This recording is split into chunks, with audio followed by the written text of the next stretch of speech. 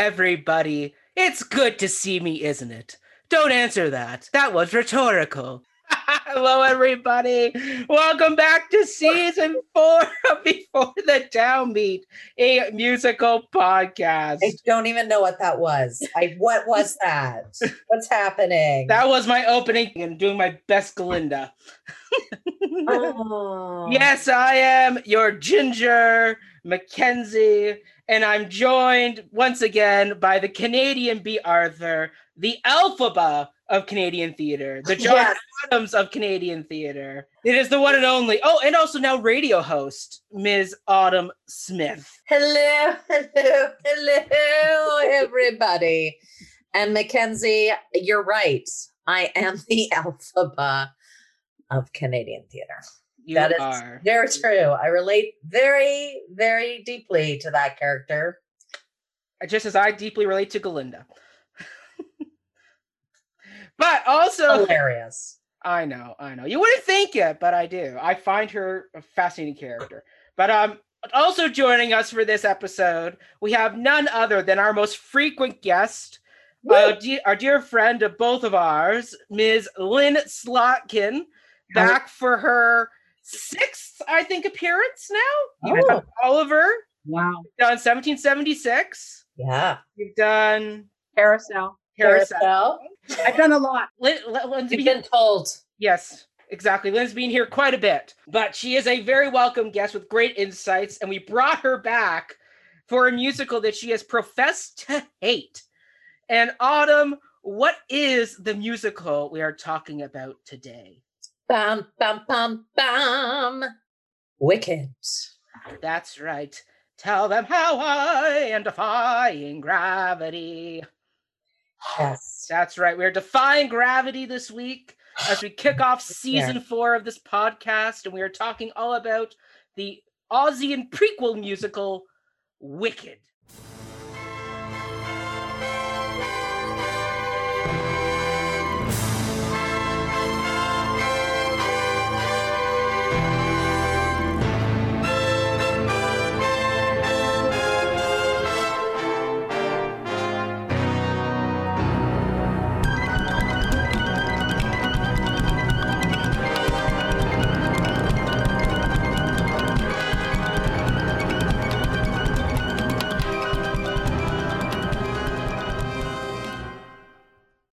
But this was a Mac pick. This definitely was not an Autumn or a Lynn pick. No. This was one that I had that I put on the docket, and I chose it because I like the story and the concept of what happened in Oz before Dorothy arrived. I think that is a great initial concept for a piece, and then you also have the great dilemma of nature versus nurture. Like, are people born wicked?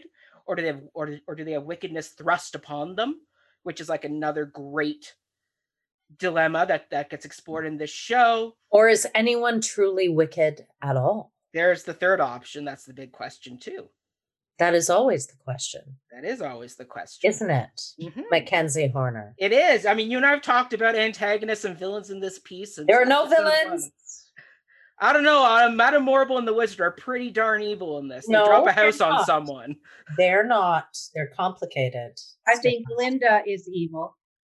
I disagree. Evil. She's not evil at all. I disagree with that. Glinda is calculated. She is manipulative. She has the power to change people's minds, and she doesn't do it when it comes to Elphaba. Moving on.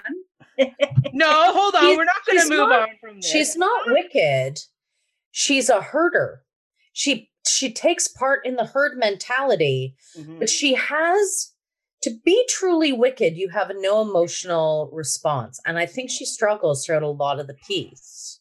I don't believe it for a second. She struggles they've written that in, that she struggles a great deal, and Elphaba and Glinda wants to clear Elphaba's name at the end of the show, and Elphaba says, don't do it. If you do it, they will turn against you. No. The beginning scene of this musical is the end of the story. Correct. And then it flashes back. And when she comes out, and it's been described, she has the position of power.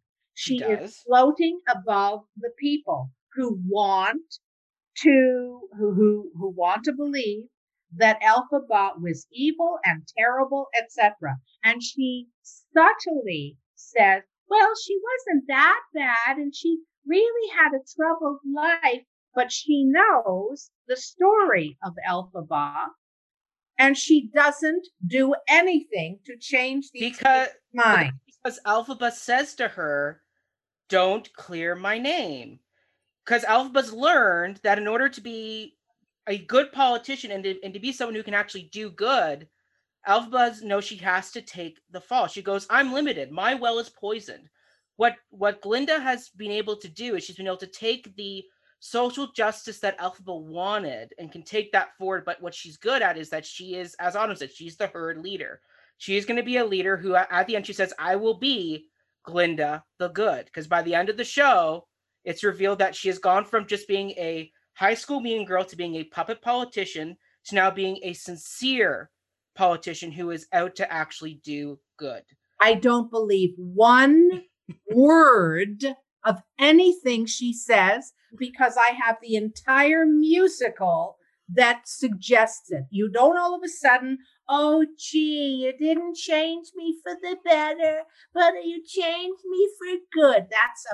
That is a lyricist who hasn't read the book and trying to have a hit song. I found everything about this crap. I wouldn't trust this vanilla custard character for being a politician, except manipulative and wily. You have various sides of a story. So Elphaba can say, don't clear my name.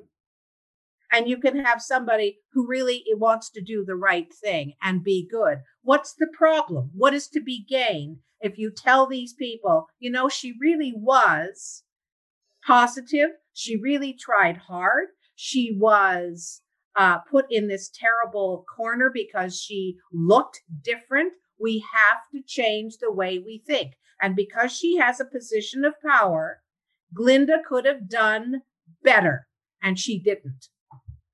Hold on a second. It raises a very good question because Glinda to me reminds me of Kellyanne Conway in many ways, right? Like that kind of ditzy, I'm popular, I'm going to be a popular. I'm going to make you popular. Everything's going to be fine and shiny. And, oh, I lost the boy. And, oh, well. But I kind of agree with Lynn. Like when I listened to it yesterday, I was like, okay, I feel for Glinda, but it's one more example. And maybe that is what Schwartz and Holtzman were trying to say was, oh, look at things could have changed, but they didn't because she went back to doing things the political way. She was like, oh, well, for me to survive in my position as Glinda the Good, I also have to call her wicked. And that was her sacrifice. Like, how much do politicians sacrifice of their own personal agenda and feelings for the actual politic and the press? Mm-hmm. Right? All the time. It's bullshit. We are never going to get to a place of change if we just keep putting Band-Aids on things. We can never change a system. Right. We can try, we can kill ourselves trying, but it's never gonna happen. So what's the alternative then? Because the well against Elphaba is being poisoned. There's no way that public is going to change their opinion. They've been fed. That is not true. I don't believe that for a second. If Elphaba's the one that's saying, oh, it's poison, it's never going to happen. You have the woman in power who has never had an unconfident moment ever. She was popular. She was liked. They adored her. She could take that power and change people. And she didn't do it. As Autumn says, because it's all politic. Oh, I want you to like me. Go, don't bother me. And I got to pay money to see this dreck. But we see it all the time. Like, how much sacrificing do we see in our own political realms? Yeah, And theater is life lived on purpose. And what they've done is middle of the road. I'm not going to the theater for middle of the road. I want you to take a stand. I want you to make a point. I want you to show that real life can be better than it is. She didn't do anything. you wanted hope, Lynn. Well, you know, no hope. The hope was in that first scene when she's floating above the crowd. Is there anything more powerful than that? With people looking up at you? The Sermon on the Mount. That guy was on a hill and he had people coming from all over and they paid attention to him. Yeah. All of these instances of things happening, you know, friends, Roman countrymen, lend me your ears. The guy was above the crowd and he turned them. Of course, one is Shakespeare and the other is a crap lyricist of a Broadway musical. It could. So here's another thing that really upsets me about this musical while we are here. All right, while we're here. And I know it's not in the initial book, but this was the opportunity to craft two women in love. And when I first listened to Wicked, I'm like, oh, are they falling for one another? Oh, this is going to be great. And then Fiyero came in. I'm like, oh, Dancing Through Life. Fantastic. Mm-hmm. And I'm like, sink. Okay. Right? Right? Yeah. So all the moral questions that get brought up in this and all the conversation that generates, like our lovely Glinda debate that we had, like that's one of the reasons why I like this musical, because you can debate this musical till the cows come home. Absolutely, you can. Yeah. And I mean, out of all the Stephen Schwartz's many musicals, like I do rank this as one of his better ones for this. I mean, mind you, we got Pippin, Godspell, Wicked, Prince of Egypt, Pocahontas, Baker's Wife, Children of Eden. I would rank this a little bit higher because I think the partnership he had with Winnie Holtzman and Joe Mantello and Mark Platt, I think that foursome worked really well together and crafted a really interesting, debatable piece. Doesn't mean every aspect you have to like about it, but it does certainly open the door for good conversation. Well, it's and what it has to say about politics and politicians and the mob mentality is as timeless as ever. I don't know how many people sitting there watching Wicked actually do this deep dive, but that's, Well, once again, like that's up to the individual, right? Yeah, but that's once again up to the individual person. Some people go to theater to enjoy the story and walk away at night and go, I was entertained. I had a good story told to me. The singing was nice.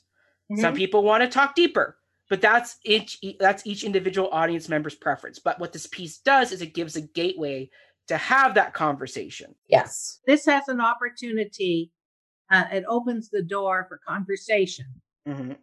And as soon as you get to the door for the conversation, it closes itself in your face. Because it doesn't do what it looks like it can do. She can change people at the end of that musical, which of course is the beginning of the musical because it's all flashback, and she doesn't do it. And never mind what Elphaba says. Don't do it because they're not going to believe you. You're talking to a person who has had opposition and difficulty her whole life. Mm-hmm. And she's talking to a woman who has had nothing but good times and easy going her whole life. And so if she is now becoming more political or politic, she can take the power and use it for good, and she doesn't. But who says she won't? Don't forget the story starts the day after Elphaba dies, or supposedly dies and melts. You can't start changing everybody the first day after. That's a time process. I only got that musical. I can't imagine what's coming next, and I shouldn't have to. I'm looking at a point which is the end of the musical, and she does nothing. All right. Fair enough. Lynn, you and I will continue to debate this throughout the episode. I am game for this. Anyway, but right. So anyway, so I first came to this show though, because yes, that's why I chose it. But I came to it after I bought the CD when at HMV, back when HMV was a thing. The music I automatically just gravitated to. Then I saw the first national tour when it came back to Toronto after its initial run with Megan Hilty and Shoshana Bean with my dad. Then I saw it in New York when my choir went to New York for a workshop trip where we did a Broadway workshop with the cast of Wicked. And we learned one short day, and I got to say the line, "The wizard will see you now." I got selected to do the one line. And then I saw it 2 more times in Toronto. One of the times was with my best friend and fellow commentator on this podcast, Miss Jessica Maxwell, the alphabet to my Galinda, as we like to say. And then the other time was with another friend of mine from camp because she had a spare ticket and wanted somebody to go with her. So I said, okay, I'll come. So this is a musical I've seen as many times as I've seen Les Mis on stage. It's been one of these shows that just keeps cropping up and people keep wanting to go, and I end up somehow being looped along for the ride. So it's definitely a show I've had a lot. I've sat through a number of times, listened to a number of times. So that's my experience with it. But Lynn, so how did you end up coming back for this episode then if you were so against the show? I think it's important to talk about things that are wildly popular and wildly successful and say, I disagree. I disagree for various reasons. And I'm not being ornery to take the opposite view. No. I saw it once. I saw it on Broadway with the original cast. Oh, that's lucky. Sorry, no, maybe I can't even remember who I dislike more. Kristin Chenoweth or Idina Menzel? Idina Menzel. Each one is trying to just burst my eardrums and wrestle me to the ground to like them for their absolute hysteria. And I thought, of course, it's written that way. Every song is a show-stopping song that wants to bludgeon you into submission. And I thought, oh, please. It is, of course, a Broadway musical. It is. It is meant to be a commercial Broadway show. That's what it was designed to do. That was its also have goal. Really good Broadway musicals that are commercial ventures that are thoughtful and like the Lincoln Center production of My Fair Lady, for example. It's rethought and it's reimagined. And it puts in all sorts of interesting things. So, yeah. So there we go. Yeah. So, Autumn, how did you come to this piece? I mean, the Tony Awards probably first viewing of this. And I was like, oh, that's a cute song. I like that. I'm Defying Gravity. She's floating in the air. Cool. Yeah. That looks good. And then I bought the album and I'm like, oh, this is nice. I did not know the story. And then I was a Dora Award juror and I got free tickets to see the touring production. There you go. And I was like, oh, I wonder if this was better on Broadway because this looked lame. And yeah, I was waiting for Defying Gravity, the whole first act. And then I'm kind of like, oh, this is kind of like Mean Girls in Oz. Mean Girls in Oz, yeah. That's an apt description. And then I'm kind of like, oh, this could have been so much more interesting if they were a couple. I know. This could have been so good if they were together. And that was part of the struggle, right? Yeah. And maybe if Gregory Maguire wrote it today, he might have added that in. You never know. So many things to say, but so many things. Trust me, Autumn. There is a large contingent of the fan base that thinks the same thing you do. That Alf and Galinda should have gotten together. Why can't we make that part of the story? Like, it's so valuable. Like the father rejecting her, and in a way, it's funny as I was listening to it. I'm like, oh, a good musical really needs to have otherness in it. It has to be the rejection of otherness. And then I was like, oh, that's why gay people are, gravitate towards these stories, because they're about otherness through music. Yep, you can identify with Elphaba. But even like Rent, the hated musical, is about perceived otherness, but it doesn't work as well as other musicals because the otherness is accepted within, and it's not about a struggle. You know what I mean? Like Parade, Leo Franks. You look at Sweeney Todd, and even Fiddler on the Roof. You got Fiddler on the Roof. Yep, the community against the Russians. Community struggle, right? Yeah. So it's interesting. It opened up a lot of thought bubbles for me. And was Glinda floating in those thought bubbles? No, because I got to that song at the end, and I'm like, why didn't she get changed for the better? She should have been changed for the better, not and for good. As the song, but song is dishonest. That's why. We will get to that song. I have thoughts on that song. We will get kind of a sales pitch. Oh, well, I did my best with you. Go away now. Choo-choo. I think you guys are undercutting Glinda's journey in this musical. No. She has a journey, but she doesn't make the right choice. But that's human. Not everyone makes the right choice right away. But we don't get to see her make the right choice. And I think if you're going to have a piece of musical theater that is going to reach the masses, it's your obligation to shift that story so she makes a different choice. So you're saying we got to rewrite the opening Glinda monologue? No, I'm saying that we're saying that they have to be more honest with the whole thing. Yeah, they fudged and they held back. Oh God, we can't be unpopular. Don't bother me. That might be life, but it's theater. Theater's life lived on purpose. You have the power to change something, and if you do nothing, why do I have to pay you to see it dribble? $500. Yeah, whatever. Just sit there and watch it. I was really glad I got to watch this one for free, but it could also be in the direction. Like, it could be in that I don't know if I have been changed for the better, but I have been changed for it. It's about the specificity of those lines and how Glinda can use those lines as a catalyst to become better. As she says at the end of the show. Glinda says, fellow Ozians, we have been through a frightening time, and Sales pitch. And there will be other times and other things that frighten us. But if you let me, I'd like to try to help. I'd like to try to be Glinda the Good. BS. It is BS. That's a sales pitch.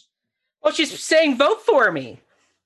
Yeah. The wizard's gone. Yes. The wizard's political pitch. But if you let me, I will stand up and I will get rid of all of your fears. She could make a different choice, and she doesn't. But for me, I don't know if that's a bad thing. I think it's a statement on the choice that most people would choose. They would choose self-preservation. Elphaba was the one who exuded bravery. Yeah, she had to. Yeah. Well, I mean, so for people who don't know the plot of Wicked, we just told it to you. Well, kind of. Let me give a proper plot rundown because we do it. Picked our way through it. But so basically, Wicked tells the story of how Elphaba became the Wicked Witch of the West, and Galinda became Glinda the Good Witch. Yeah, the musical begins right after the Wicked Witch has been melted, and Glinda shows up to the celebrations to explain how this has happened. And then as she's leaving the celebration, she gets the gotcha question thrown at her of, wait, weren't you guys roommates in school? Didn't you know her? And Glinda has to answer the question. And so then the musical flashes back in time to when Elphaba and Glinda were in university together at Shiz, and they were roommates. They were forced to be roommates. It's revealed that Elphaba has magical powers, and so she is enlisted to Madame Morrible's sorcery class. There's some mean girling that goes on with Glinda and Elphaba. And then after Glinda is nice to Elphaba one night, Elphaba lets has Madame Morrible let Glinda into the sorcery class. That changes Glinda's mind about Elphaba. They start to become friends. Elphaba gets sent off to meet the wizard after her favorite professor, Dr. Dilliman, who is a talking goat, reveals that following the Great Drought, the wizard and the politics and the politicians and all that have been stripping the animals of their rights, and ultimately now their animals are losing their abilities to speak. And Dr. Dilliman is the last animal professor arrested at the school and carted away. And then Elphaba says, I'm going to go talk to the wizard about this. And so she sets off to the Emerald City with Glinda. They show up, they meet the wizard. The wizard tests Elphaba's magical skills by tricking her into turning all these monkeys into flying monkeys, which then is revealed they're going to be spies for the wizard. And it's revealed the wizard is behind all this evil shenanigans. Elphaba flees with the spell book. Glinda chases after her to try and get the wizard to come back. At the same time, you have Madame Morrible, who has now become the press secretary for the wizard. And she and the wizard brand Elphaba the Wicked Witch, and they discredit her to the public. And so Elphaba escapes on her new broom, her flying broom that she's enchanted, and she escapes into the sky. She defies gravity. She defies gravity. Glinda's offered the chance to come with Elphaba, but she can't do it. So ultimately, that's how the paths are forged, and that's how Act 1 ends. Act 2 opens with Glinda now being christened Glinda the Good by the wizard, and she is announcing her engagement to her longtime school boyfriend Fiyero. And ultimately, we find out how Madame Morrible has spun the story of Glinda and Elphaba, where how Elphaba was sneaking and she was caught, and so she was angry at Glinda, and so she's evil.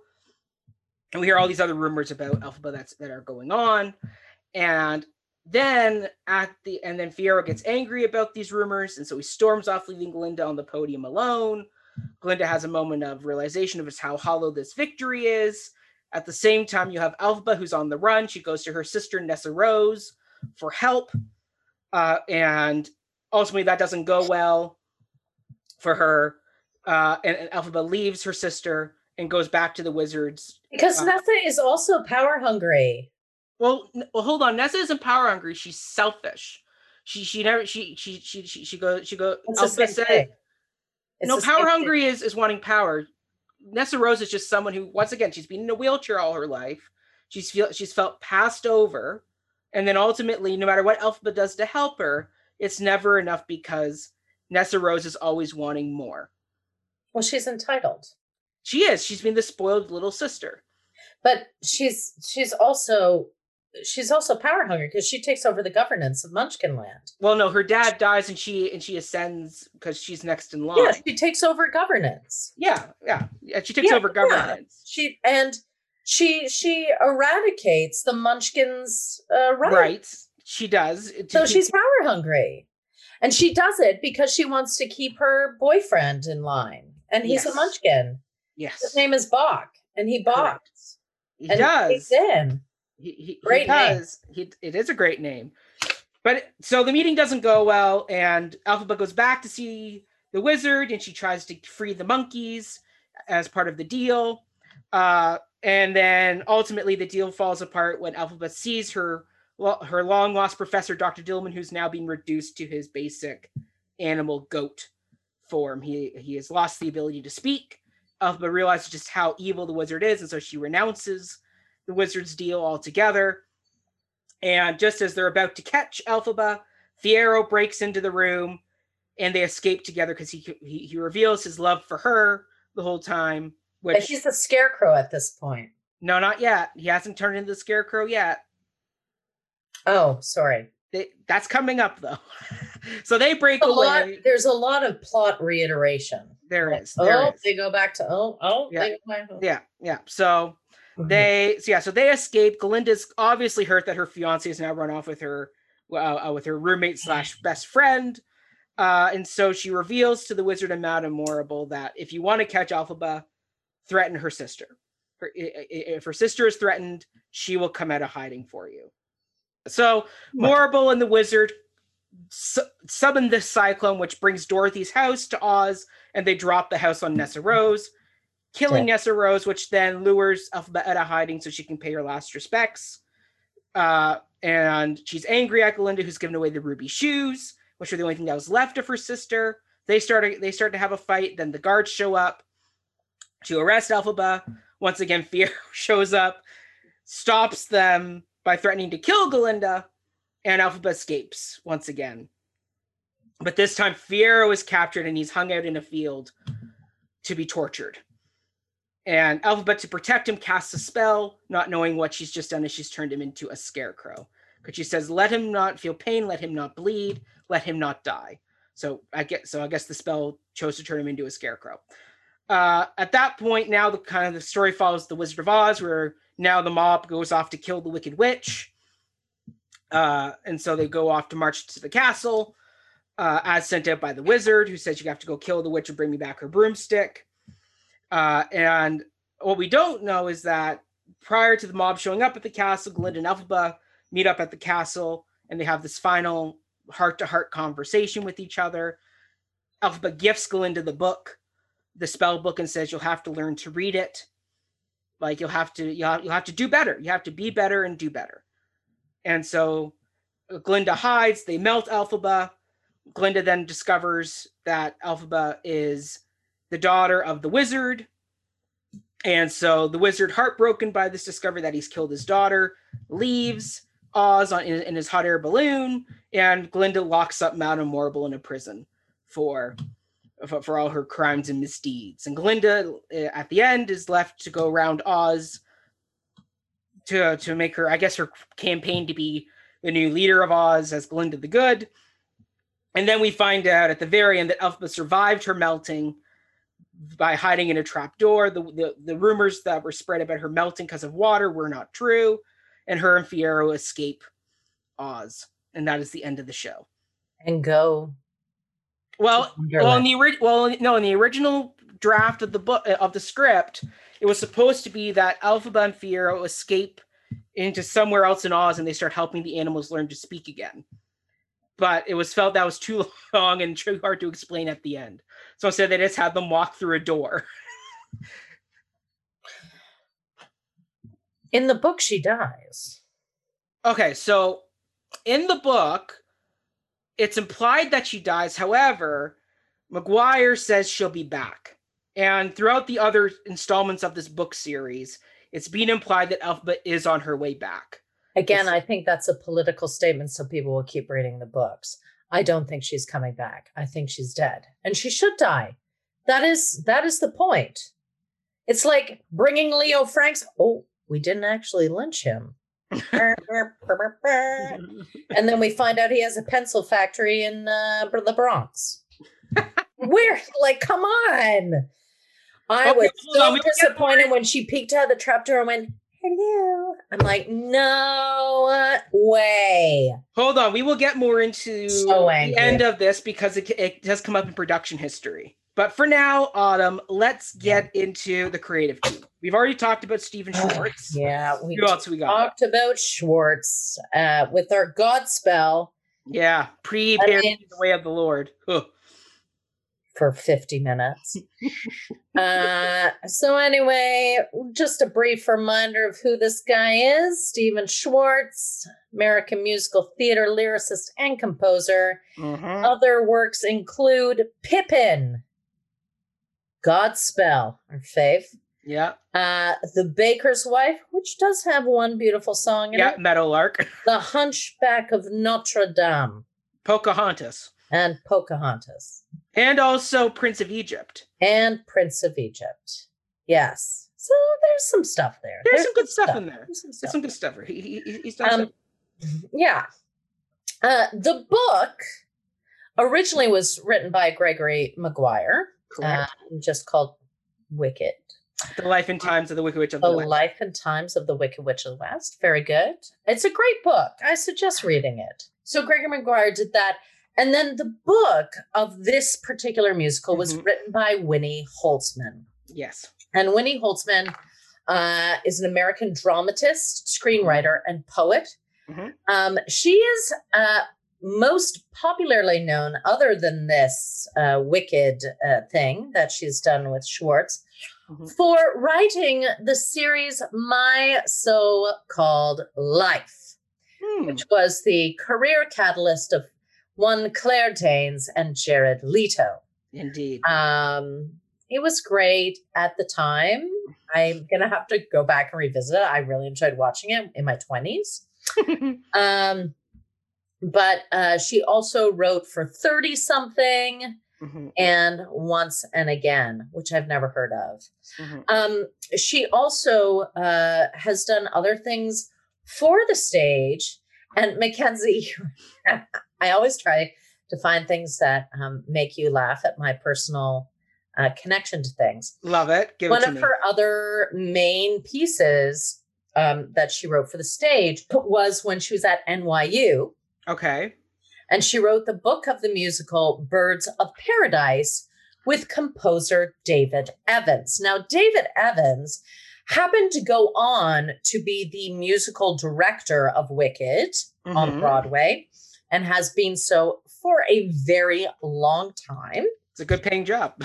And his wife is a friend of mine, Catherine Cox, who starred in Baby and Footloose. And I have spent time with David and Catherine at their house. They're lovely, lovely people. 6 Degrees of Autumn Smith, everybody. 6 Degrees of And Autumn that Smith. ends the Autumn Connection section of this Love it. podcast. Love it. I love that. But I was reading that, I'm like, David Evans. And I'm like, is that the same David Evans that I know? And then, of course, I was reading through and I'm like, Wicked. Of course it's David. Connect. So they've worked together prolifically, which is really nice that came full circle for him. Yep. Other than that, I don't think that she's done a lot of stuff for. She doesn't need to. She's getting good royalty from Wicked. Yeah. And of course, Joe Montello directed it, American actor and director who is best known for his work on Broadway, including Wicked, Take Me Out, which he did win the directing award for at the Tonys, and one of my favorite musicals, Assassins. Yes. And he was also the original Lewis and Angels in America. Yeah. I'm a big Joe Mantello fan, although this one I'll give him a pass on. I'll be like, but he does a lot of stuff. He directs opera. He's one of those directors that can transcend genre and which I admire. I admire about him as a director. I think that's really great. All right. Well, let's get into production history, shall we? Yes, please do. All right. So this musical started out in 1995 as a book, as we said, by Gregory Maguire. And the book's good reviews, particularly out in LA, made it so Universal Studios and Demi Moore's production company bought the rights to the book. And they started working on screenplays with Mark Platt acting as the producer of the piece. And the screenplays were not going anywhere. They were finding the adaptation becoming very convoluted and overly complicated and very dense. And Stephen Schwartz was on vacation. Exactly. So Stephen Schwartz was on vacation, and a friend of his was reading the book, and they said, "This is the premise." And Stephen Schwartz was like, "Interesting premise." And he read the book and he said, "Okay, I think there's a musical here." So he knew Platt and went out to Platt, because Platt's done Broadway and musicals as well. He's produced many things. For example, he is producer of La La Land. Yes, Lynn. He's the father of Ben Platt. Dear Evan Hansen, Ben Platt. Yeah. We won't talk about Dear Evan Hansen right now. Stay tuned to September when Autumn and I do our movie review of Dear Evan Hansen. But yeah, so Mark Platt, producer, knew Stephen Schwartz. He liked the concept of doing this as a musical, so he said, "Let's do it." So that at that point, Schwartz brought on Winnie Holtzman because they had been having coffee together. She had found the book, thought it would make a good concept for a show, but because of the rights being bought by Universal, she thought, I'll never have a chance of getting at it because they're doing a new film version. No chance whatsoever. So now it was turned into a stage show. So the writing process really started out with the three of them, Platt, Schwartz, and Holtzman, sitting in Platt's office just banging out the story beats on cue cards. before they even started writing. They just spent months just trying to figure out how do you adapt this mammoth of a 400-page book into a musical. So what they figured out was what they had to do was basically they had to kind of simplify it a bit, like hone down the plot. So Schwartz came in, he said, I know what I want the beginning and the end and the middle of the show to be. He goes, the beginning of the show has to open with the death of the Wicked Witch of the West and kind of a ding dong, the witch is dead moment of the show. Then Act 1 needs to end with Elphaba flying for the first time. And then the show ends once again with the melting of the Wicked Witch, but now we see it in a new perspective. They all went, okay, great, kind of stake points we got to hit. And then they started writing. So, for example, the opening number originally was supposed to feature the Scarecrow, the Tin Man, the Lion, and Madame Morrible, and a bunch of ensemble members hawking memorabilia of the witch and singing ding and basically doing a No One Mourns the Wicked song. However, they felt that was too on the nose and too much like, hey, we don't need to see these iconic characters right off the top. It's going to detract from the Elphaba story. So they chopped that. And then what really changed the writing process was during the first workshop, they cast Kristin Chenoweth as Glinda. And the minute they cast her as Glinda, it very quickly, particularly to Holtzman, became a story about these two women and their friendship. And so she went, that's that. And then Schwartz went, well, the opening number is where we can utilize Kristin's operatic soprano voice, because they hadn't found a spot for that in the show. So that's how we got the opening number with Glinda coming down in the bubble and singing on those high, beautiful notes that she does. That's how that all came to be. It's pretty awesome. It is awesome. It's a good opening. It was also Holtzman who decided to add Glinda, Elphaba, and Fiero's love triangle, because in the original book, Fiero has a wife and child of his own. So that was like, we're going to cut that. We're going to make it a love triangle. Simplify. Once again, simplify. You keep the skeletal structure, but you change the innards. So other major changes from the book to the musical include, once again, Fiero turning into the Scarecrow. Elphaba thinks he might become the Scarecrow, but we never get confirmation of that. Elphaba's survival at the end, in the original version, she dies, they burn her and she melts. Nessa Rose in the original book is born without arms, but on the stage show they had her be in a wheelchair. Bach having continuing his love interest in Glinda well after Shiz. In the book, they kind of end their love interest at Shiz. When Glinda says, don't love you, Bach moves on. Also, the fact that Bach becomes the Tin Man was adopted from another character, Nick Chopper. So they basically combined that into one plot point. They also completely cut the years of Elphaba's years in Vincus. The deletion of Lear's birth, which is the son of Elphaba. Fiero having a wife and child was cut. Dr. Dilliman's murder was cut. And Madame Morrible goes to prison instead of dying, like at the end of the book. So originally, though, they did have Dr. Dilliman dying in the stage show. And at the funeral would be where Glinda announced she's changing her name to Glinda versus Galinda. And it'd be the first time where Elphaba shows up all in black in the iconic black hat and dress look. That was going to be the first one we saw her in that iconic look. Ultimately, they felt that the funeral was bogging down the end of Act 1. The whole point was get to the wizard. So they were like, so they changed it. They have Dr. Dilliman arrested. And ultimately, he actually is given a fate worse than death, because they take away his power to speak. He's left kind of as a goat at the end. So if anything, I'd say that's worse than killing him off, is that he now has to live the life he never wanted to live. Silence. Exactly. So darker ending. So McGuire did end up attending a workshop reading a year before they went to San Francisco. And McGuire had said all throughout the writing process was, I wrote the book the way I saw it, and now you guys do what you need to do. As long as it stays true to the basic concepts and tone, I'll be happy with your adaptation. So he saw the workshop, and he was initially not overly happy about the fact Elphaba survived, because he didn't feel it was tragic enough. But then he saw the San Francisco tryout, and he saw the chemistry between Idina Menzel and Kristin Chenoweth, and their friendship, and the fact that he goes, the fact they will never speak or see each other again, which is technically a death, is just, and he goes, that is just tragic and bittersweet. So it honors my ending of my book, just in a different way.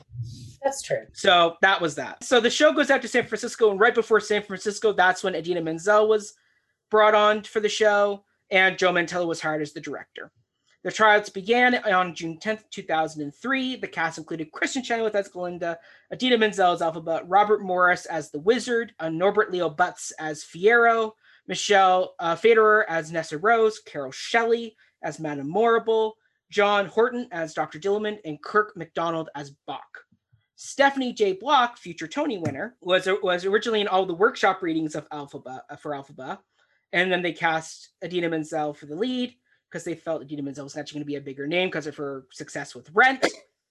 But they should have stuck with Stephanie J. Block. Well, so she was the standby Elphaba, but then she went off when it transferred to Broadway to go off and do The Boy from Oz, where she got a Tony nomination with Hugh Jackman. So worked out for her in the end. And she also did it playing Elphaba on Broadway and was the original Elphaba in the first national tour. And she goes, you know what? It wasn't my time to be Elphaba, because when she did it on tour, that's where she met her husband.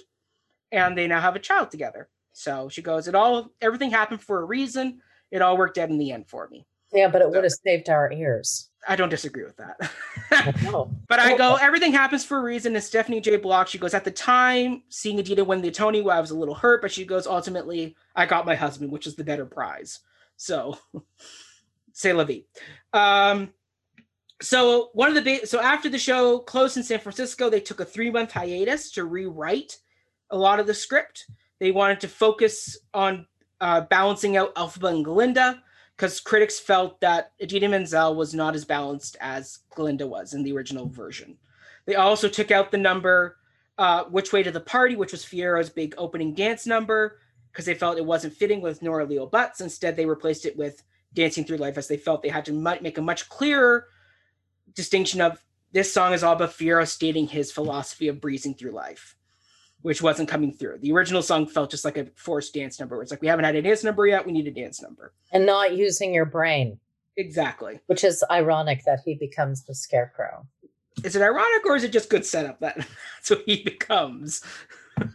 Well, it just gets set up. Yeah, exactly. So ultimately, the show did open on Broadway at the Gershwin Theater on October the 8th, 2003 for its previews, with its official opening night, October the 30th. The original production and team remained the same for the show, except for a few principal cast changes, including Joel Grey now took on the role of the Wizard, William Yomanas as Dr. Dillamond, and Christopher Fitzgerald as Bach. The production was nominated for 10 Tony Awards, including Best Musical, Best Orchestrations, Best Book, Best Original Score, Best Choreography, Best Costume Design, Lighting Design, Scenic Design, and also received 2 nominations, one for Best Actress, one for Idina Menzel, one for Chenoweth. Who won? Idina Menzel won the award for Best Actress that night, and the show also won the Tony Award for Best Scenic Design and Best Costume Design. It lost Best Book, Best Original Score, and Best Musical to Avenue Q. Rightfully so. A much smarter piece. I will happily say that. Yeah. Yeah.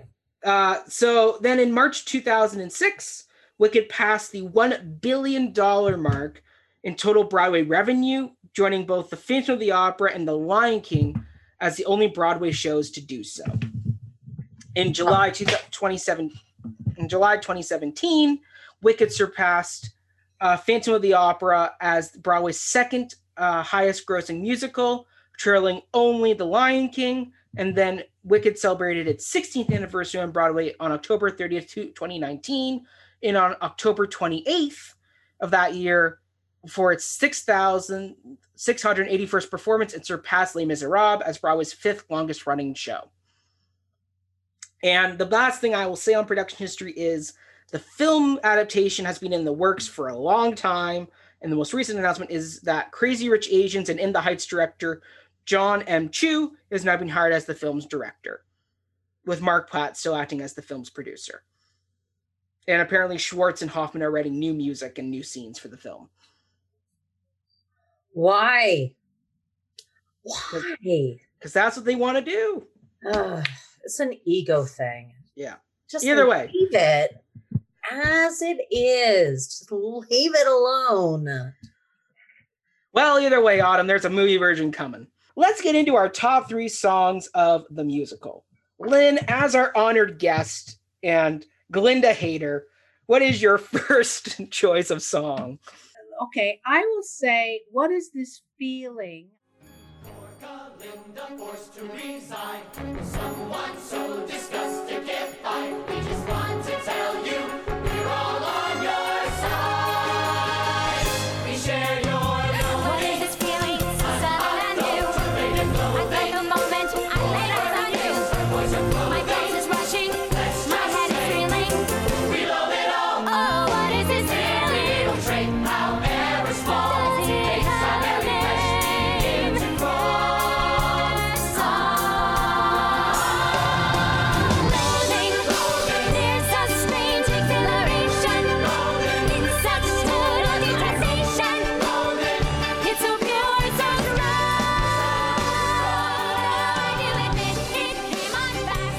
Still, I do believe that it can last. This sets up all of the relationships, etc. Mhm. Sets up the relationships. I find it's not forced. And I think it's an honest song. I agree. It is an honorable mention. It almost made my list because I do love it. It's a great song to follow the big I Want song because it sets up, once again, all the students now become the mob going, Glinda, you are just too good. How do you stand it? I don't think I could. She's a terror, she's a tartar. We don't mean to show our bias, but Glinda, you're a martyr. It's a great mob line. It just shows what they are. They're a herd. They They are. are a herd. They're sheep, boring, bad sheep. Yeah. This is like the high school. I love the way the music's written where you have Glinda and Elphaba having their track of music while you still get the students on their side. Yeah. It's so written. And the fact that this So was their Mean fifth Girls. attempt at writing this song. They couldn't figure it out until, Autumn, you'll like this. Platt went and saw Hairspray. And he came back to Schwartz and said, I know what's wrong with this song. We don't have the energy we need here. We need a faster tempo to this piece. Yeah. Because we need the energy to pick us up and keep going through. Hairspray's first batch of songs are all fast. They have high energy that carry the story forward. Almost all of Hairspray is fast. It is. Look, talk about a musical that I can't speak more highly of that musical because We did it's our episode campy, on it. It's campy. It is a performance, but the performance is with purpose. It's like good drag. Autumn, what is your number one song? I love this. Defying Gravity. So if you care to find me, look to the western sky. As someone told me lately, everyone deserves a chance to fly. And if I'm flying solo, at least I'm flying free. To those who ground me, take a message back from me. Tell them how I am defying gravity. I'm flying high, defying gravity, and soon I'll match them in renown. And I think it is probably, it's not that it's the 11 o'clock number, which it is. It's the 11 o'clock number At the end of that's Act Act One. One. But it's true. Something has changed within me. Like it's very honest. Yeah. And I side with Alpha. I am an Elphaba. I am the person That's why I called that you the Elphaba. keeps fighting and no one gets it. And so all you can do is fly above everybody else and go, look at me. What aren't you getting? Yeah. Why do you have to stand? Elevate with me. It is an Well, she wants Glinda to opportunity for elevate with people her. to elevate Mhm. with her, and no one does because it's safer on the ground. Cowards. So defying gravity, and you go, girl. You fly as high as you want. I'm with you. It's a beautiful end to the first act. Like it ends on a big note, literally. It's And like it no. tells a beautiful story. And literally, the music you can feel the flying in the music, and there's such great. And I like the way it's structured because you have the first part, which is the I hope you're happy. I hope you're happy now, and they're at each other's throats. But then Alpha almost convinces Glinda to get on the broom with her, but then Glinda but can't make that jump yet. doesn't.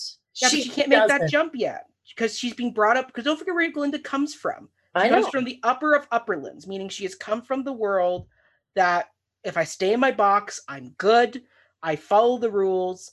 If I stay where I am okay. But it makes Lynn, her a coward. it doesn't It make her a coward. makes- She just hasn't yes. had that life experience or chance to make the change. It's her chance. She misses her chance to do a lot of people do something that because right.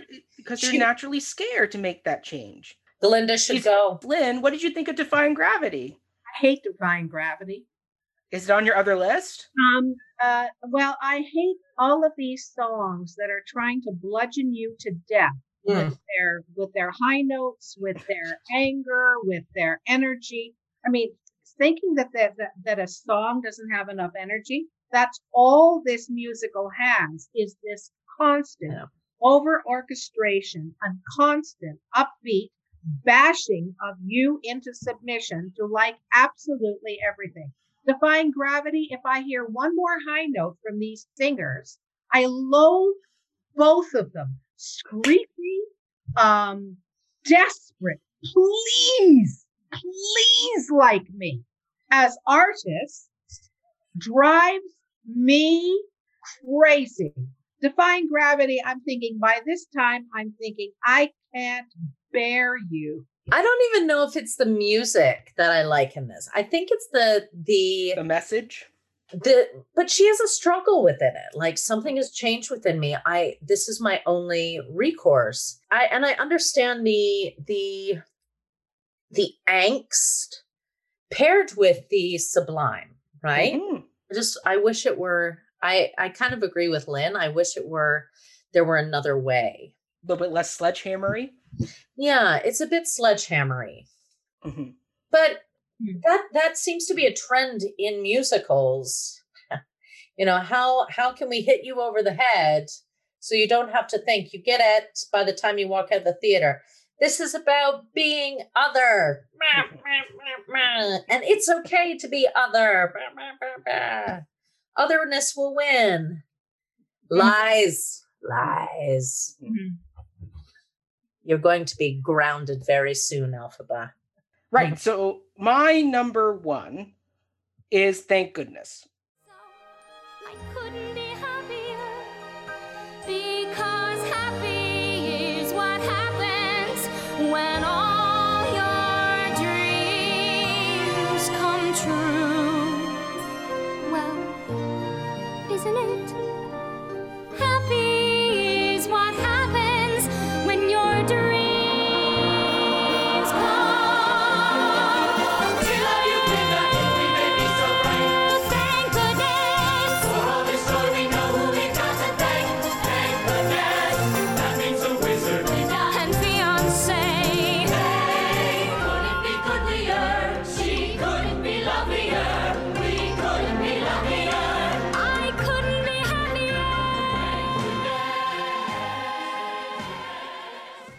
the opening to Act 2, and I like it because it's a really good opening to the second act. It's right away you're back into the story. It tells you what's happened over the time that's elapsed. We get to see how the media is now spinning Elphaba and producing all these rumors about her, creating the fear mongering, which we see every day in our media. That they can the minute they pick a villain, they're going to vilify them. And when this was written at the time, this was right before the war in Iraq. So right before the war on terror, right? So reflecting the world that was being written in at the time. The war on terror that America started. Exactly. Ironic. Right? So you're getting that set up. You also have the engagement of Fiyero and Glinda is announced, which is another plot point to the piece. We're seeing Fiyero starting to buck his kind of domesticality, I guess, where he's kind of just accepted it and kind of gone along because he's now promoted to captain of the guard. He's engaged, but he's like, I'm not liking this. I'm not enjoying this life. And Glinda is also having this realization because she says, that's why I couldn't be happier. No, I couldn't be happier. Though it is, I admit, the tiniest bit unlike I anticipated. But she tries to convince herself, but I couldn't be happier. Simply couldn't be happier. Well, not simply, because getting your dreams is strange, but it seems a little, well, complicated. There's a kind of a sort of cost. there's a couple of things get lost. There are bridges you cross you didn't know you crossed until you crossed. And if that joy, that thrill doesn't thrill like you think it will, still, with this perfect finale, the cheers and a ballyhoo, who wouldn't be happier? So I couldn't be happier, because happy is what happens when all your dreams come true. Well, isn't it? Happy is what happens when your dreams come true. And that's why I go, this is what makes Glinda complicated, because she does have the realization of this, what I've achieved is hollow. And that's what spurs her to be Glinda the Good. But along the way, she has the misstep of portraying Nessa Rose. But that is out of a moment of hurt, not a calculated, vengeful tactic. It's a hurt. Those are very clever lyrics, and I don't know if anyone will ever hear those unless they have them written right in front of them.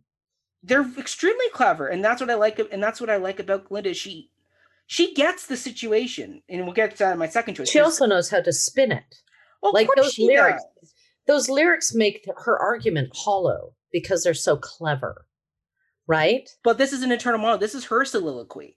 Just like Elphaba has her defying gravity soliloquy, this is Glinda's soliloquy, where she's having that realization of everything I've worked for and achieved doesn't feel like it should. I have gone to the top of the mountaintop, but I'm not fulfilled. I've missed something. I've crossed a bridge I didn't know I crossed. And that bridge is she didn't get on the broom with Elphaba. Yeah. It's her realizing her moment of cowardice has now cost her something. That's amazing that she's realized it. So what's she going to do about it? Nothing. Exactly. Well, she swears to be Glinda the Good. I don't care. I'm But not what does that mean? It's What so- does that mean to her? What does, absolutely hollow. It means she'll be sincere with what she does. She's not going to be a puppet politician, because this is her scene Here's the to be thing. the puppet politician. I don't believe her. If you have not established any kind of truthfulness before then, any kind of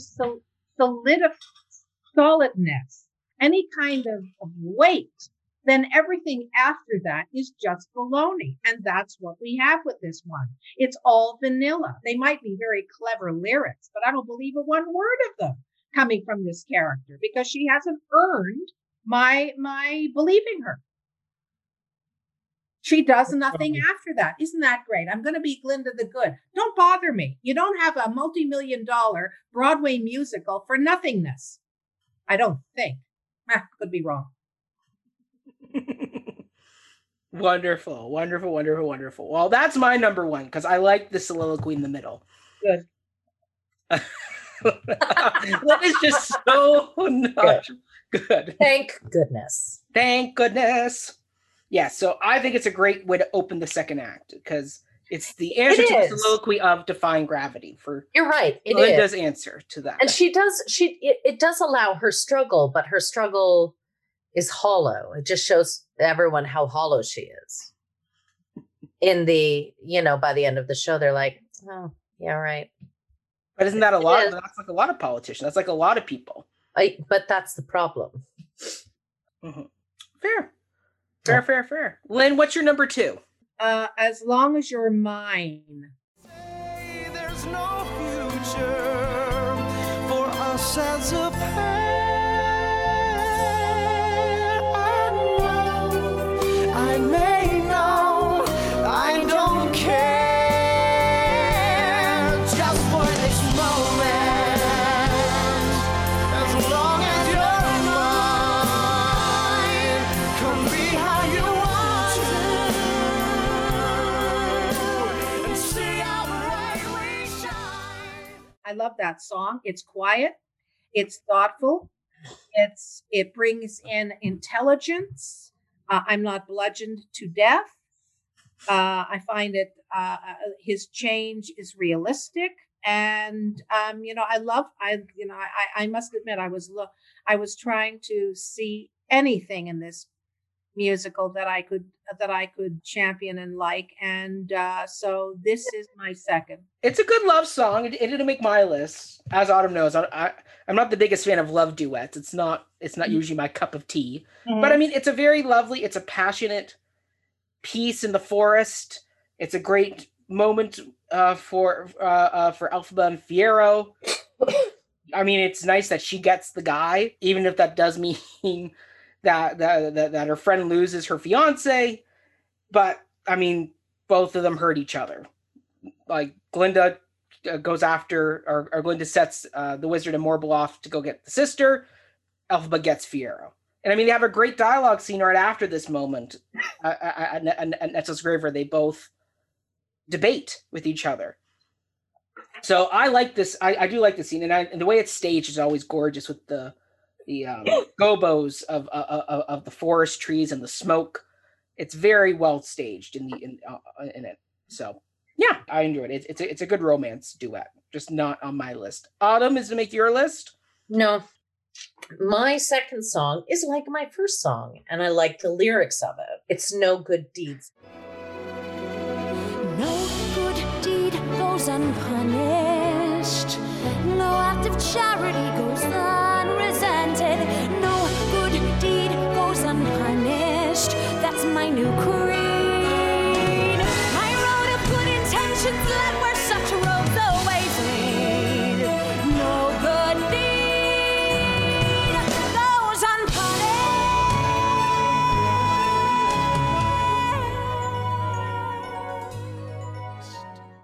That was my honorable mention. I thoroughly enjoy that song. But Autumn, you talk about it first. But it's the messaging of it. And it's kind of like, we keep putting ourselves out there to do good deeds. But it's the people that do good deeds that seemingly just get smacked back to go, all the time. And it's an existential crisis. Well, yeah. And whereas when she says at the end, I'm wicked, I am through and wicked. through since I cannot succeed. Yeah. Well, yeah, the good guy never gets good. Yeah, once again, like her intentions were good, helping the Lion, helping Bach, helping Fiyero, helping Nessarose, but ultimately You can't be good against masses, against systems. Mm-hmm. You can say you're going to be good, but as soon as you try to do good, you are dismantled, vilified, called wicked. Well, once again, her choosing her good deeds is her choosing a side. Glinda never chooses a side. She stays in the middle. Politic. She That's plays right. politics and stays in the middle, which is why she never is vilified. She's complacent. Elphaba's choice to save the Lion, while noble, the Lion then turns around and goes, well, because you saved me, I'm now cowardly. Or Bach goes, well, because you saved me, now I'm a tin man. I have no heart. But it's like, well, if she didn't save you, you wouldn't be here today to march against the castle. Only a person without a heart can say such a thing. Right? Therein lies the irony, right? Yes, exactly. It's yeah. It's a great complex song. I mean, Schwartz was on point with these magic lyrics, the Alakanamen, Machu Machu Melakanamen, like just that pace that he does. It's great. It's It's big. I know, Lynn, it's very sledgehammery. It's big and it's loud. It is big. It's loud. And I think I just wanted some existential angst to come into this very vacant musical about complacency and cowardice. And here's this person going, you know what? Screw all you people. I am a good person. And you all say you're amazing and good, and you're not doing anything. Yep. And isn't that just the thing that happens all the time? So no good deeds go unpunished. And it is true. Yeah. Lynn, what's your thoughts on No Good Deed? I had that as 3. Ah, very good. We got a match. Even though I loathe the person singing it, I agree with Autumn. It says everything that you need to hear, and it's true in a way. She's feeling sorry for herself, etc. But I think on the whole, I like that song a lot, and it says everything. Mm-hmm. It's a timeless message. Yeah. That no good deed will go unpunished. There will always be someone who will not like the deed you did. That's true. Okay, so your number 2 was No Good Deed. Lynn's, yours was As Long As You're Mine. My number 2 is Popular. We're gonna make you popular. When I see depressing creatures with unprepossessing distinct features. I remind them on their own behalf to think of celebrated heads of state or especially great communicators. Did they have brains or knowledge? Don't make me laugh. They were popular. Please, it's all about popular. It's not about aptitude. It's the way you're viewed. So it's very shrewd to be very, very popular like me. Of course it is. Yeah. Well, I am on the Glinda train. I think there is something here. You think this is Galinda's story? I full on would I'll full on debate someone on that. Go for it. But we're not. That's a whole other side combo. That'll be a Patreon combo of whose story is this, Glinda or is it Elphaba? Because that's a whole other tangent. But yeah, so I like popular because it's a layered, deceptive song. It's bubbly and it's perky. And Glinda's doing her own sort of weird, hollowed version of helping Elphaba by, like, giving her the makeover. But Glinda's also smart. She has the line of it's not about aptitude, it's the way you're viewed. So it's very shrewd to be very, very popular like me. So Glinda, like, everybody thinks she's just a dumb ditzy blonde. No, but she shows from the very beginning she is smart. She knows I how don't to think play she's the ditzy. system. I have never once thought she is ditzy. But a lot of I characters, think she's incredibly smart. She knows how to play people. she does. Manipulative. Yes. Highly and conniving. Mhm. Doesn't mean that there's anything positive about that. No, well, once again, this is the first step in her journey. Like, this is a very hollow act that Galinda's doing of let me like brush your hair, give you lipstick, and basically show you how to flirt. Like, that's basically Like what she sport. doesn't need to. You know something, Mac? I don't care about her journey. She's not important enough as a human being for me to invest more time in worrying or concerning that she has a journey or anything else. She has shown me her true colors, and I'm so not interested. I mean, I still, It's short. yeah. I mean, I full on think I enjoy the duplicity of this piece, because I don't think people pick up on how smart socially Glinda is. I think people just think she's the pretty blonde. I don't think people realize just how on it she is about She's politics. Regina George. She is Regina George. She is Regina George, but everybody kind of goes, oh, it's Glinda the Good. Nobody realizes just how calculating she can be. How does one get to be good in the public's eye? That's an interesting question.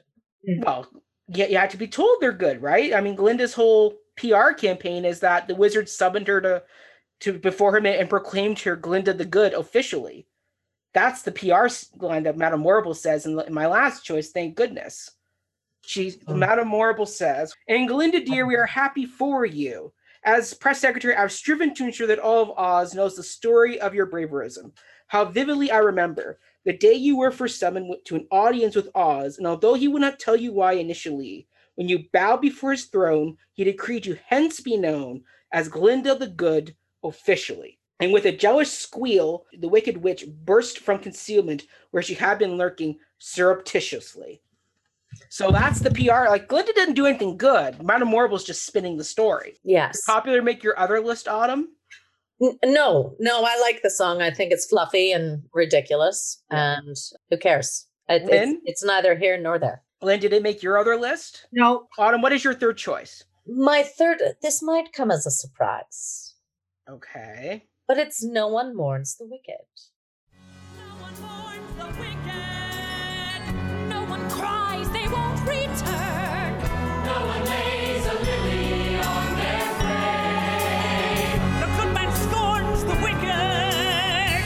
Through their lives our children learn. What we miss when we misbehave. And goodness knows the wicked's lives are lonely.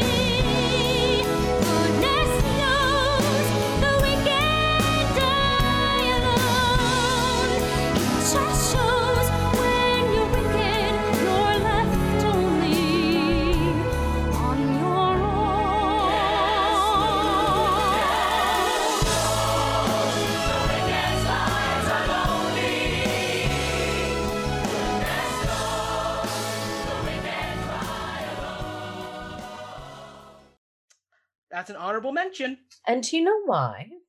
because it's truthful. Well, it's not that.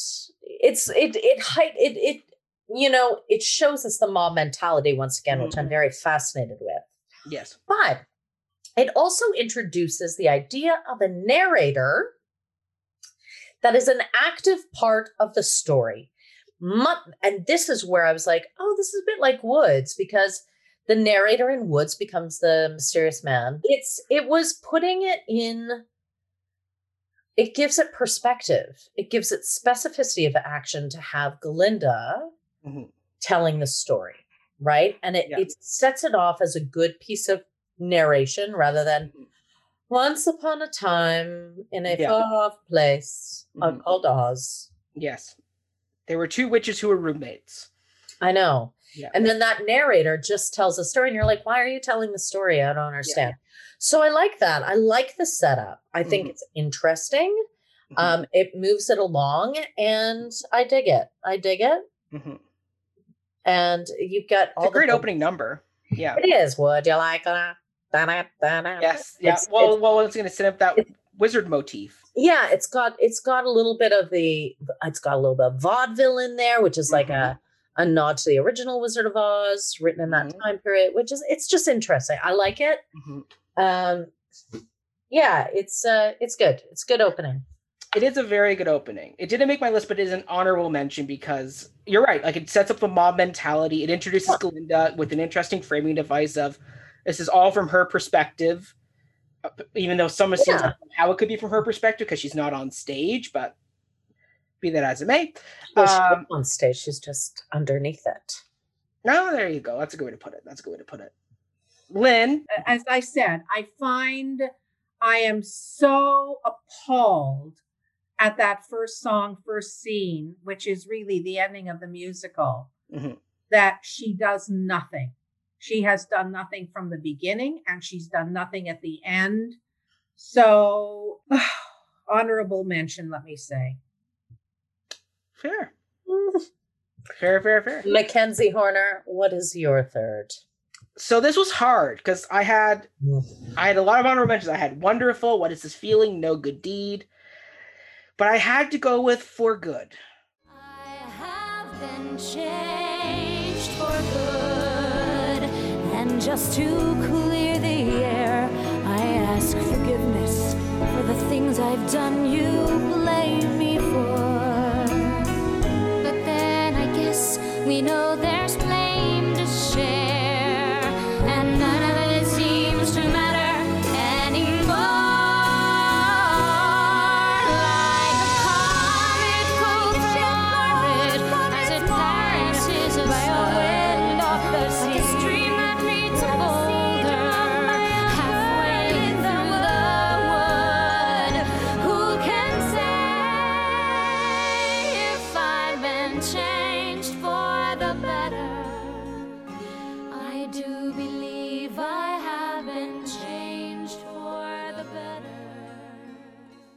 That was my third choice. I went with it because it's a beautiful climactic song of the piece. It's transcended the musical, which makes it has a neat X factor, is that it's done at graduations. I mean, when I was at the hospice on my last weekend with my nanny and I was trying to figure out what to say, I just sang this song and it said everything I had to say at the end. Yeah. Like, that's what I like about this piece. Is it a perfect song? No.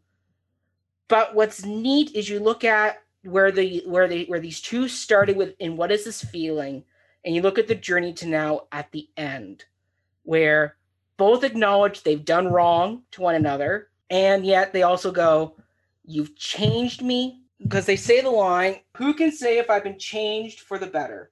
I do believe I have been changed for the better. I do believe I have been changed for good." So it's them acknowledging the change that's happened in this story. Whether or not you fully believe Glinda's sincere about what she's saying is an entirely different side of it. But I think at least Elphaba sees Glinda as someone who's a friend, because she gives her the book. She gives her the magic book and says, "You must continue on." And and like continue to make change. You have, like she says, I'm limited. Just look at me, I'm limited. And just look at you. You could do all I couldn't do. Glinda. Dreams, the way we planned them. Because now it's up to you for both of us. Now it's up to you. And Elphaba says, you're the only friend I've ever had. And Glinda says, I've had so many friends, but only one that mattered. And that's Elphaba. Bullshit. I disagree. I mean, Elphaba is the reason why Glinda's where she is. Total She crap. is the one person that mattered to her. Crap. I don't believe her. I do not. She has done absolutely nothing to earn my trust. Here, I'm giving you the book because Elphaba trusts and does know change, does know how to adapt, does know how to read the room, and is not politic about it, but does know how to survive properly. And she believes in this friend of hers. Here, I'm giving you the book, and you can do good. She knows that the woman can do good. Whether the woman does good or not is the issue. And the fact that you've got that first scene, which is the end of the musical, she does absolutely nothing. So from the beginning to the end, she has not earned my trust. What does Glinda say in the beginning? I just want to go back and read exactly what she I said. think it's a trick song. It's a trick song to be a hit at graduations, at funerals, at memorials, to be sung because the person singing it believes in the lyrics of that, because maybe when you're singing it to your grandmother, she did do exactly as the song says. Yep. But the person singing it here, I don't believe it for a second. But it's a weird, like, for me, it's like, I've always questioned the lyrics of this song. Of course. Like, they say, so much of me is what I learned from you. You'll be with me like a handprint on my heart. Bullshit. But then it's like, I who can say if I've been changed for the better? Well, if they're a handprint on your heart, you've been changed for the better. Yeah. No, I think it's a play on words, and It is. And I think that the lyricist, Mr. Schwartz, and the book writer haven't been in the same room at the same time to read what the other has written. They don't get it. I just like some of it, like a ship blown from its mooring by wind off the sea. It's very epic, but I'm like, what does this mean? Nothing. It's crap. What does that mean? Like a seed dropped by a skybird in a distant wood. Who can say if I've been changed for the better? Well, how do those two lines relate to Nothing. whether or not you've been changed? Is a seed going to turn into a tree, or is it going to turn into nothing? Nothing. This was a hit song. That's what they were writing. It was a hit song because it was two women singing together about their friendship. And who can say if you made a difference in my life? But if you're looking right clearly at this musical, at these two women, it's crap. It is dishonest for one of them and honest for the other one. Yeah, Glinda says, who can say if I've been changed for the better? But because I knew you, I have been changed for good. Lying.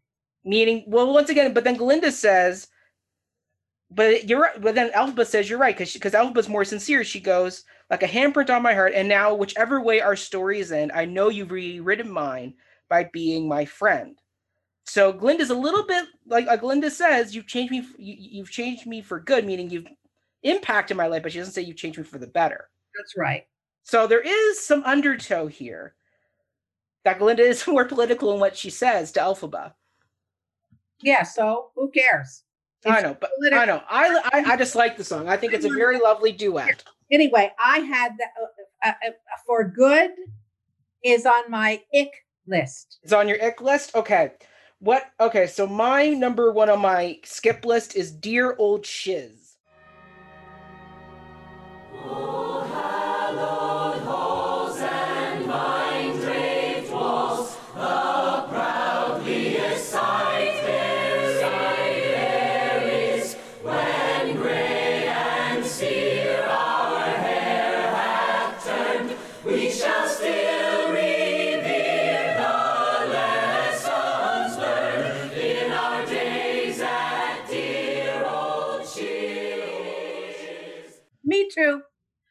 that song doesn't Nothing. serve it. Yeah, it's basically it's there to do the scene change and give the actors who's playing Glinda time to change costumes. Exactly. That's all it's there to do. It's not purposed. No, the lead up, it makes the lead up dishonest. Tell us about what it was like. I'm going to tell you those days.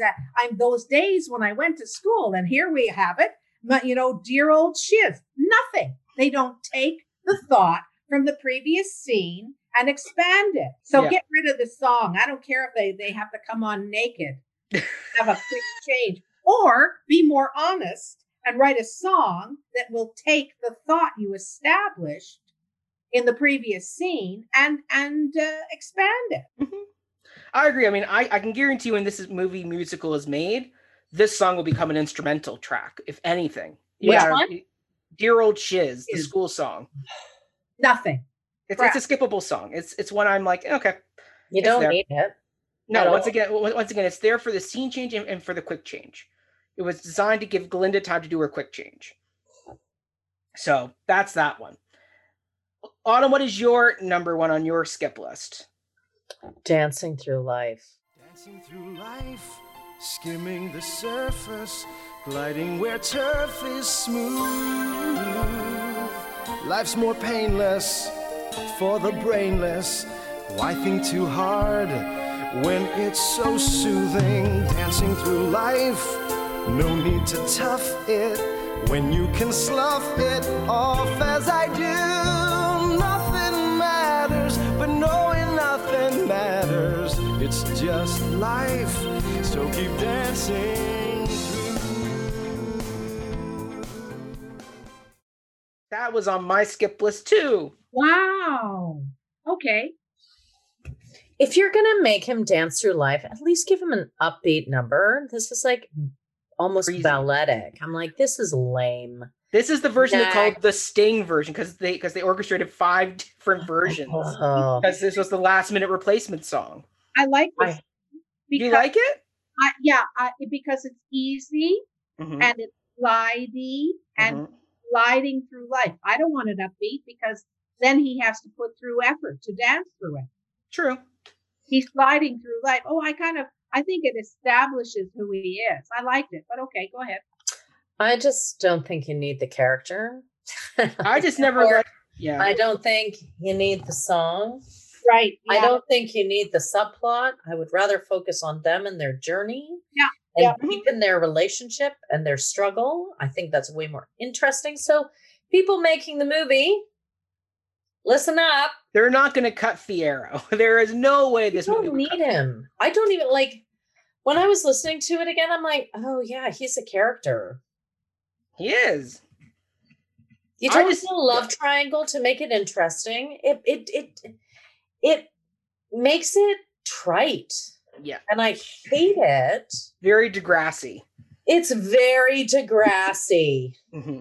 Yes. It doesn't even have the complexity of Mean Girls. Yeah. Yeah. I mean, I don't like it because simply I never identify with Fiyero. I'm always more of a Bach than a Fiyero. So I don't think you need Bach or Nessa either. Forget it. I like Nessa Rose and Bach. I think they have a great subplot with what happens to them. And it's tragic what happens to Nessa Rose.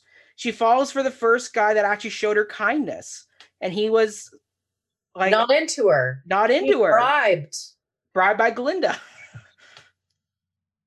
Not one of her best moments. I don't know if she has a best moment. She's always just a little bit self-serving. I will never argue that. She is very self-serving, but I do think there's more to her journey than just she is self-serving. I do think there is some complexity to her. Yeah, there's some struggle there, but in the end, she still gets what she wants, even if she lost a friend. Yep. Oh, well, I'm Glinda the Good. Yes. The Wicked Witch is dead. Yeah. Exactly. She's a performance. Yes. This whole episode's just become about the argument over Glinda. It's me. It's just the Glinda debate this episode's become. It's not. I understand her struggle. It must be very hard to be that popular and privileged. Mm-hmm. I mean, to think that you might fall off of that and to actually risk and do something different that strays from that, that must be really hard. It's like what I say about people who hate all the time. I'm like, it must be really hard to choose that path. Mhm. But there are other paths to choose. So therefore, I don't feel sorry for them anymore. Autumn, you're the best. Yeah, for me, I just never identify with Fiero. I've been burned by systems that reward people like Fiero that just breeze through and get rewarded for that when people actually do the hard work. Yeah. So yeah, trust me, I've been in there in that system, and I go, This yeah, system is happening all the time. it is. No good deed goes unpunished. Exactly. So yeah, Dancing Through Life, that was my number 3. Dear Old Chisel was my number 1.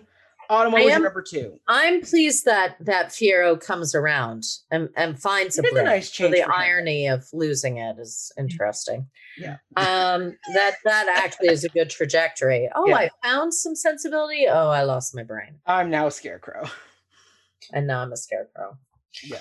I don't know. I don't like any of the Wizard songs. I'm kind of like, I don't Really? I would have thought you. you would have. I thought you would have liked the message in Wonderful, where he's basically laying out the whole system. A man's called a traitor or liberator. A rich man's a thief or philanthropist. Is one a crusader or ruthless invader?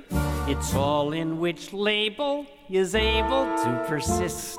There are precious few at ease with moral ambiguities, so we act as though they don't exist. They call me wonderful, so I am wonderful. In fact, it's so much who I am, it's part of my name. And with my help, you can be the same. That people believe anything when you tell them to. It like it's a I very know. I don't need someone. If I need to sit there and listen, I know that already. I know that. It's kind of Sure. like that's a hammer over the head for me. yeah, But it doesn't have the satire that something like Urinetown does, true. right? That's satire. Yeah. Where it's kind of like, oh yeah, this is great. I'm doing this. It's Yeah. all good. I'm laying it out. Yeah, but Wonderful isn't a satire piece. It's a salesman song. It's the wizard going, Elphaba, I can tell people what they want to like what they need to hear, and I can make you good. Because he said his line to her is, the truth is that a thing or fact or reason, the truth is it's just what everyone agrees on. A man's called a traitor or a liberator, a rich man a thief or a philanthropist. One's a crusader, and another a ruthless invader. It's all in which label is able to persist. There are precious few at ease with moral ambiguities, so we act as though they don't exist. So they call me wonderful, so I am wonderful. In fact, it's so much who I am, it's part of my name. And with my help, you can be the same. At long, long last, receive your due, long overdue, Elphaba, the most celebrated, the rehabilitated. There will be such a whoop-de-doo, a celebration throughout Oz that's all to do with you. It's the devil on her shoulder going, just give in. That's like Wonderful is a sales pitch song. Now, those lyrics are great, but I don't listen to the song because I'm like, the wizard, who cares? I think it would be more interesting to have Glinda sing that. Yeah, maybe it's like a parlay, like I got a parlay to Elphaba. Like, yeah. Like, think about what you're doing. And when you're in the system, how you can shift it. Well, you know what? When you're in a system, you become part of that system, and there's no shifting it. Actually, I would love to see Glinda sing this song. I think that's I think that's a better way to do that scene. Dramaturge to the stars, right here. Autumn, I support But that. then we get her inner working mechanics, and we get to see her wisdom, and we get to see her going, this is how you do it. This is how, because This is how it's you not make a bad change. argument. It's interesting. If you label it, I'm a crusader or a hater, Liberator, whatever. Ruthless Invader, yeah. It's all about perception. Mhm. And how can you manipulate the masses to your way of thinking? Mhm. It's very clever, but because it's the wizard, I'm kind of like, nah, I don't care. Yeah. I But agree. if it were Glinda singing it, I would really listen acutely because I'm like, oh, and the stakes would be higher because she has more invested. Yeah. The wizard's just like, here's a pawn I can, Yeah. you know. Autumn, I like Oh, your my change. daughter, Yeah. my daughter. Yeah. I like your change, Autumn. I like that. Lynn, Thank what are you. your thoughts on Wonderful? I have the word lied. So you lied. You know, Elphaba. Mhm. She Calls him on it. she just zooms in and says, "So you lied." Mhm. Oh no! I did that. No. Elphaba has a great BS Detector. Yeah, Yeah. detector. Yeah.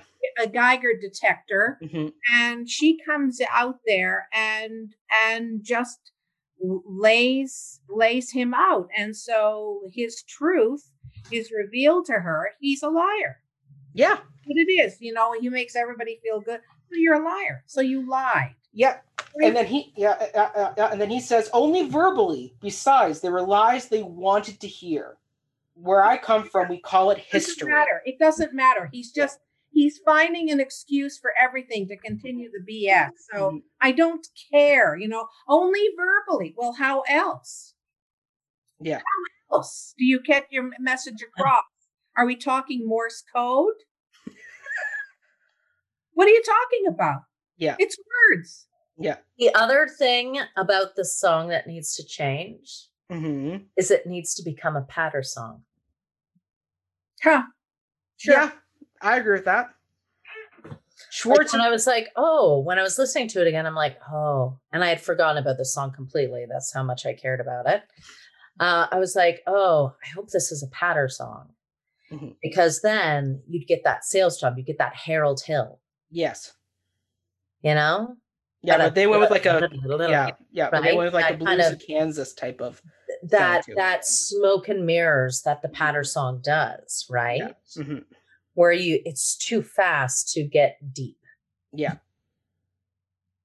So listen up, Schwartzy and Holtzman, Take this Platt. change. Yeah. Take Platt, this change. I like that. Mantello, both the changes. Glinda, patter song. Yeah. It's a very very good follow-up to You can Thank hire Goodness. Yeah. It's a very good follow-up to Thank Goodness, because if Glinda did sing this as a parlay to Elphaba to say, come over, we can we can sway the masses on them about The you. wizard would never take time for Elphaba. He wouldn't take time to say, oh, Elphaba, come work for me. She's already screwed him over. Exactly. He would be like, Glinda, you do the bidding. yeah. You do it. You know her better than I do. You're Glinda the Good. You do Yeah. it. Here's what I want you to say. Sound familiar to a conversation we were talking about earlier? Mm-hmm. You be the messenger. Here's your script. Yeah. And she could actually read it. And it could get out of control. And then she gets wrapped up in the lingo that he's prepared for her. Yes. Far more interesting. I agree, Autumn. I agree. Lynn, what was your second choice? Oh, for out the ick ones, it was I think we talked about it. A Dear Old Shiz. Yeah, we got had that one. Four good. I loathe. Right. And my last one is actually the reprise for Glinda of I'm Not That Girl, because I have think the original. it's investing too much thought and conviction into a character who has none. I just go both versions of that song, the original and the reprise. Yeah, they're Okay. generic. Kill the love story. Kill Yeah. the love story. Mhm. Kill it all except their journey as a friend or something else. Yeah. Make it ambiguous. Way more Mhm. interesting. Take out the love triangle. Take out the subplot can stay, but who cares about the Munchkin? Like, honestly, Bach, whatever. Like, it's so much more interesting if Nessa Rose is, just caught up in it. And she's not, she doesn't get the governance. And, it's, the whole thing is ridiculous. Yeah. Yeah. So there we go. We did them all. My three were Dear Old Shiz, I'm Not That Girl, Dancing Through Life. Autumn, you had Wonderful, Dancing Through Life. And was Dear Old Shiz on your list? I mean, sure. I just, Yeah. the rest of it. Yeah. Autumn's line there. I love that line. And then Lynn, yours was Dear Old Shiz, I'm Not That Girl reprise, and For Good. So there we go, everybody. We've made it through. But Yeah. before we go, let's give our final thoughts. Does this musical still have a place today? It's coming back already because it's coming back from COVID land. So should this musical continue to run, or should we shelve it? Of course it should. This is my personal opinion. Of course it should. Because the sheep want to see this musical, and if it employs actors to tell a story, just put it up there. But is it earth-shattering? Is it something that should be being done? No. No, it shouldn't. It's not, it needs refinement. Yeah. It needs a serious refining dramaturgical lens. Hire Autumn Smith. People think this is good. Mm-hmm. And they will go see this before they go see A Merrily We Roll Along. Yep. Which is astronomical to me. Mm-hmm. It just shows the herd mentality that lands us into a pot of boiling water with Glinda in her bubble. Yeah. Yeah. Lynn, what are your thoughts? Shelve it. I think it's a dishonest, totally dishonest musical. I don't see any reason for it. Never mind that people like this kind of candy floss. There is other candy floss they can go and see. No, this isn't a good enough musical to waste our time with. Mm-hmm. Fair. I mean, I think this piece does have merits. I think there's a lot you can do with this, and from the direction to some dramaturgical rewrites and reworking this piece a bit. But I do think there's some good stuff there, and it's a rare dual female-led musical, which is a rare thing to find. And so because of that, I'm like, no, we still should do it. Doesn't mean it's a perfect musical. No musical is perfect. As Autumn says many a times, art is ever evolving and ever changing. Yes. Just because this worked in 2003 doesn't mean we shouldn't go back to it and go, let's rework this a bit more. Our views and times have changed. Let's see what we can do to fix this up a bit. Like it has a lot to say about politics, about the herd mentality, about media and politicians. Like there's a lot of shit going on under the surface here. But there's kind of got a way to approach it, which comes from doing some dramaturgical rewriting. Big dramaturgical rewriting. Yeah. Because Glinda we need to see more of her. Mm-hmm. And we need to see more of her struggle. And we need to see more of her going from this popular, I'm going to make you popular. Mm-hmm. I've got these people on my side to, oh, Elphaba, she's got a point, to selling out, to the rise, to the, we need more of that. We need more of that. So I think it needs to become Glinda's story. It should be Glinda's story. She has the better arc. That's more interesting that you can develop further. She does, but it's not full yet. No, and because when they were writing, they wanted to balance out Glinda and Elphaba in the original writing. And I think that's where they misstepped. They should have kept it as Glinda's story. Because in the logo, as seen from my Broadway cup, it's Glinda whispering to Elphaba. So what is Glinda whispering to Elphaba? Like, what is the secret? But again, you have this very black and white mentality. Literally in the logo. Look at it. Yeah. Black and white. Yeah. Yeah. Very interesting. But no, I mean, everybody, I know we're going to get some comments on this one because I know there are some big fans of Wicked out there. But if you want to have an open dialogue with us, talk to us. We'll happily discuss with you. We love dialogues. We do. I mean, as seen from this episode, from the get-go, we were debating if Glinda from like 2 sentences in. Like this has been a great opening to season 4. It's a great show of how even when we don't agree on something, we are all still friends here. Yes. We're not going to storm away and go, I'm never speaking to Lynn again because she called Glinda a villain. No, that's a very No. valid argument, and there's good dramaturgical evidence in this piece that validates and supports that view. Look at conversations are to help us grow and to learn other perspectives. Yep. If you're going away just thinking you need to be right all the time, friends, you need to shift your perspective. Yeah. Agreed. Exactly. Like that's you're not going to go anywhere. Yeah. Or you just might. Which Who is knows? the frightening thing. Yeah. But there we go, everybody. We'll leave it on that note. Be out there, make change, make waves, be an Elphaba. Speak up. Yeah.